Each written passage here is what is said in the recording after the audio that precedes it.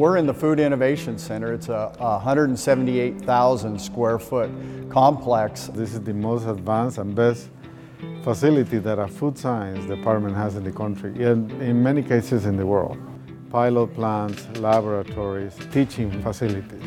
It is state-of-the-art and absolutely wonderful. Great facilities both in the product development lab as well as everywhere on campus. By having the food processing center here, working with the product developers, with the faculty that is doing applied research, it attracts companies. We're thrilled we have one international company that's already been announced, Food Dreams Made Real. Their brand is Suji's Cuisine. New Tech Foods is another great example of a company that's located here to do research. One of the benefits is we attract more and more companies as jobs.